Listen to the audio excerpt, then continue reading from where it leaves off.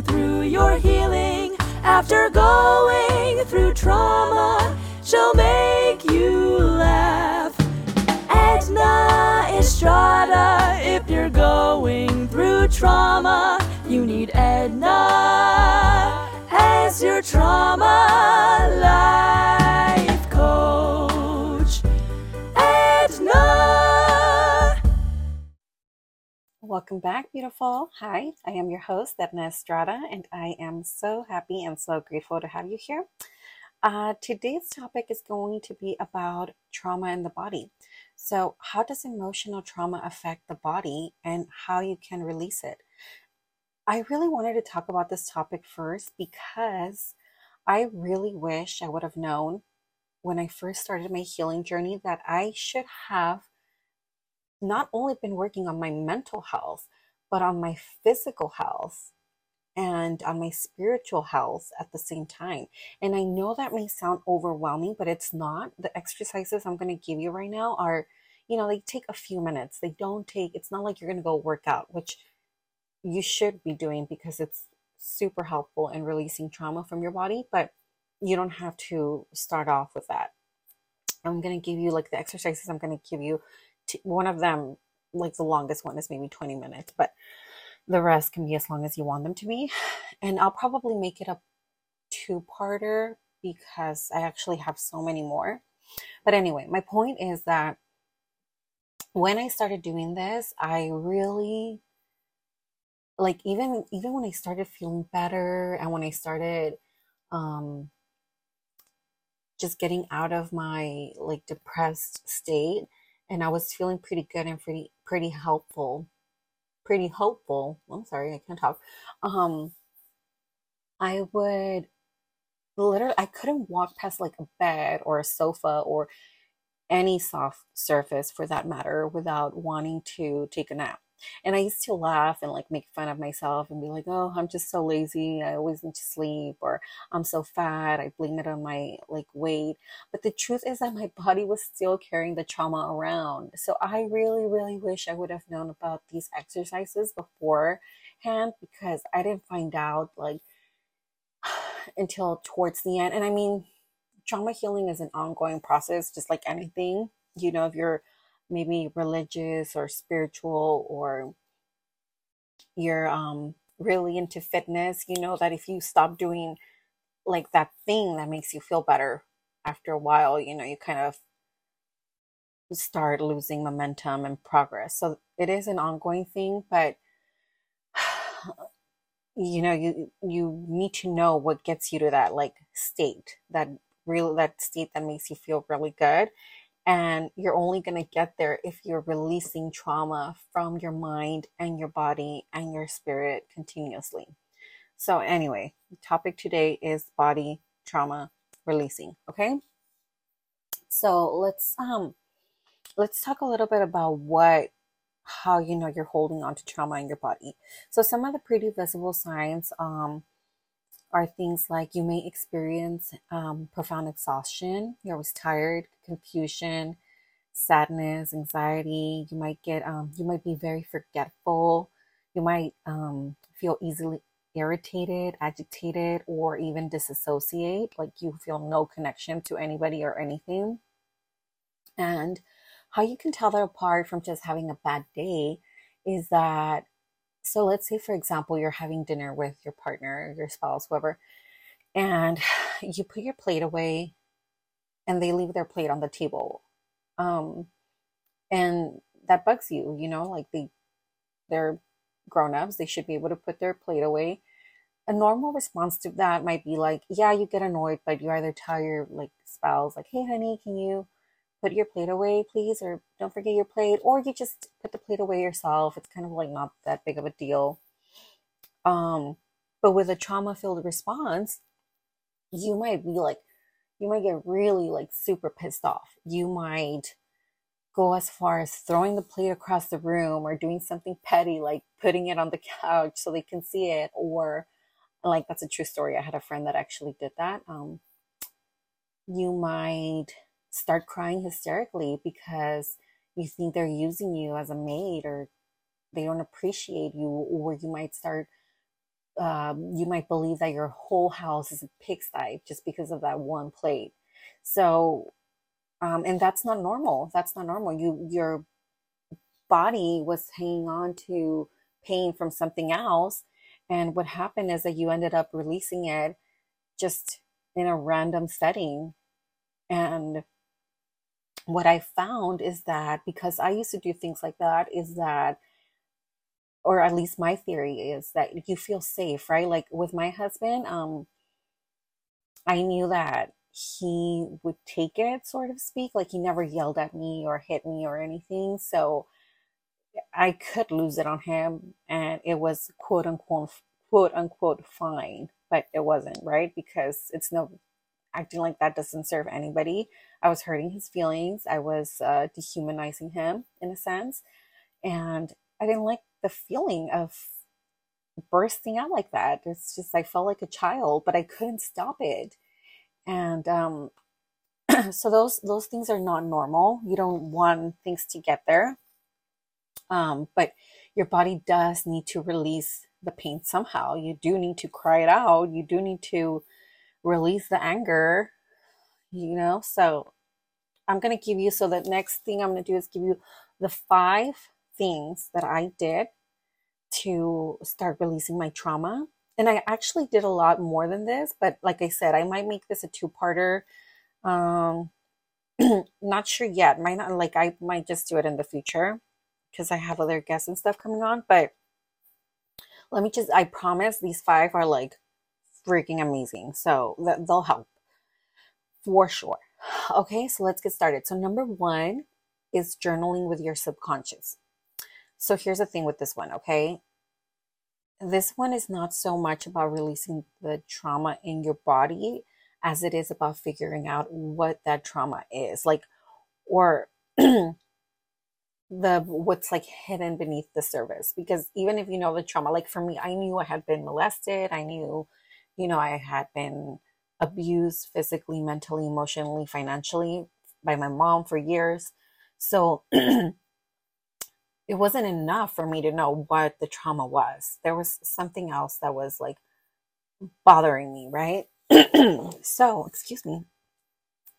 So when I started looking for ways to cope, I started using alcohol as a coping mechanism.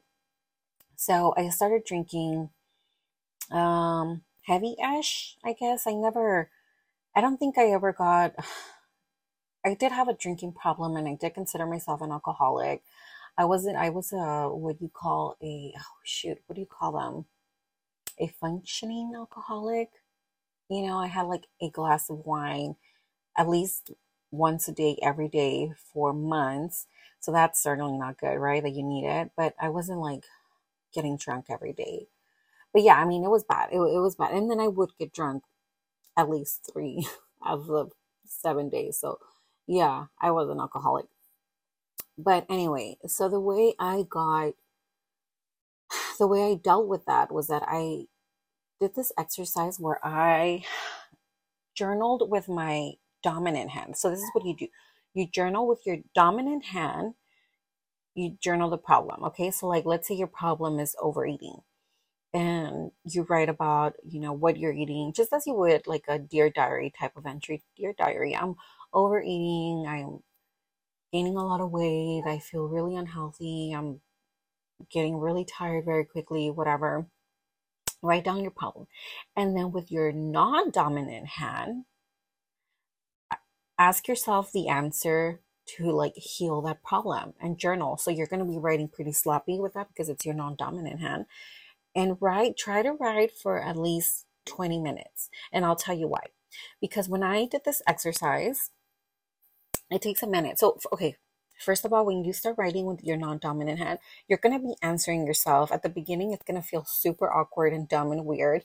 And you're going to be like, well, just stop eating the freaking chips or the cake or whatever. And it's going to feel so dumb. But keep going. Keep going.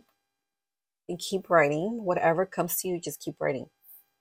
So for me, when I was doing this exercise, I was writing down my stuff in English because I mostly speak English now. Like I think in English. But about 10 minutes in, I started writing in Spanish. And Spanish is my first language. And I don't write in Spanish. I have no need to write in Spanish right now. I don't speak to in Spanish unless I'm talking to someone in my family, like an elder in my family that doesn't speak English. Um, so that was weird. And I started writing in Spanish, and then I realized I was writing like a kid, like calling myself like baby girl, like, and I started talking like a kid, like with my writing. And I started writing like, you're gonna, oh gosh, what was I saying? It was something along the lines of like, you're keeping me quiet. Like this is what she did. And then I realized with my drinking, I was hurting my inner child because my mom used to, like, she took away my voice from a very young age. I was not allowed to have an opinion. I was not allowed to talk back. I just I would never even ask questions. I always just was expected to keep my mouth shut about everything. Even when I told her about um, her husband abusing me, she told me like, we'll never talk about this again, right? And then I had already been doing some healing up to that point. So I was like, what do you mean? Like, I'm starting to express myself and what the hell? And I realized that I was using the alcohol to numb the pain, and I was not letting it come out in a healthy, organic way. I was not talking out my feelings. I was not communicating.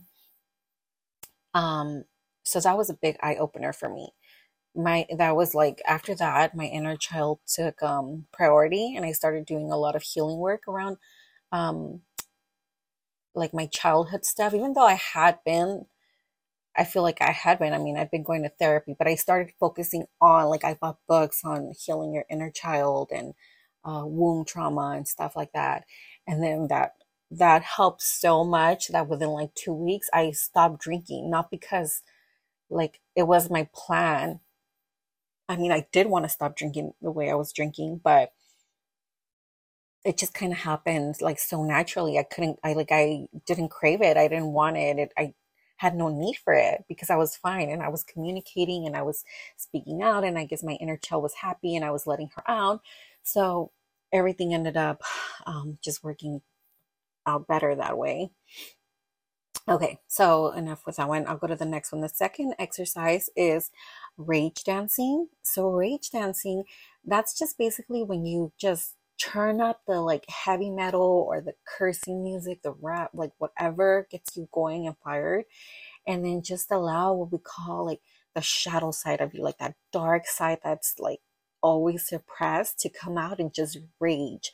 So like just start kicking and punching the air, and if you're somewhere safe, like just freaking start yelling into a pillow and kicking and punching the pillow and just let it out, and say whatever you have to say to whoever you have to say it in a safe space. And that also helps out. And I like to, when I do that, I really like to sage afterwards because I just feel like there's so much negative energy release. But it's crazy. My body always ends up like shaking after that because I'm so like full of adrenaline or whatever. But man, it works. Okay. And then number 3 is shake dancing, which is similar to rage dancing, I guess, only in the sense that you're moving your body. But anyway, um, it's like a less intense version of rage dancing, but just as effective. So what you do with shake dancing is that you are going to put some music on. It doesn't have to be like raging music, whatever music makes you want to like get up and dance. And then just start shaking your body, like literally start shaking. Like if you're trembling, shake your head, shake your neck, shake your arms, like kind of like if you have bugs on you and you're trying to get them off. And as you do that, imagine that what you're releasing is your trauma. And just do like, make sure you like shake your booty, shake your feet, your toes, your pelvis, like everything. Get it out from everywhere and just visualize. So that's a great sort of visualization. I cannot pronounce that word. And physical therapy in one, and works so well. Number 4 is meditation. Meditation is always a great way to, if you know how to meditate, and that's something I will keep. I'm thinking of doing a class on that, but if not, there's plenty of free resources on like YouTube and stuff, and there's like great people. Gabby Bernstein is all about meditation. She offers a ton of free meditations that I love, so you can go check her out. But that's really gonna show you how to ground yourself, and the better you get at it, like if you can like really dedicate yourself to it for a week or two, you can literally learn to get yourself out of a dark place like this quickly. Just learning how to make it a habit to ground yourself. So every time your thoughts are kind of going all over the place and you're getting a lot of anxiety and your heart starts beating really fast because of things that are outside of you, grounding meditations are so good for like just getting you back and safe in your body and feeling just great. Another meditation I really recommend is what is it called?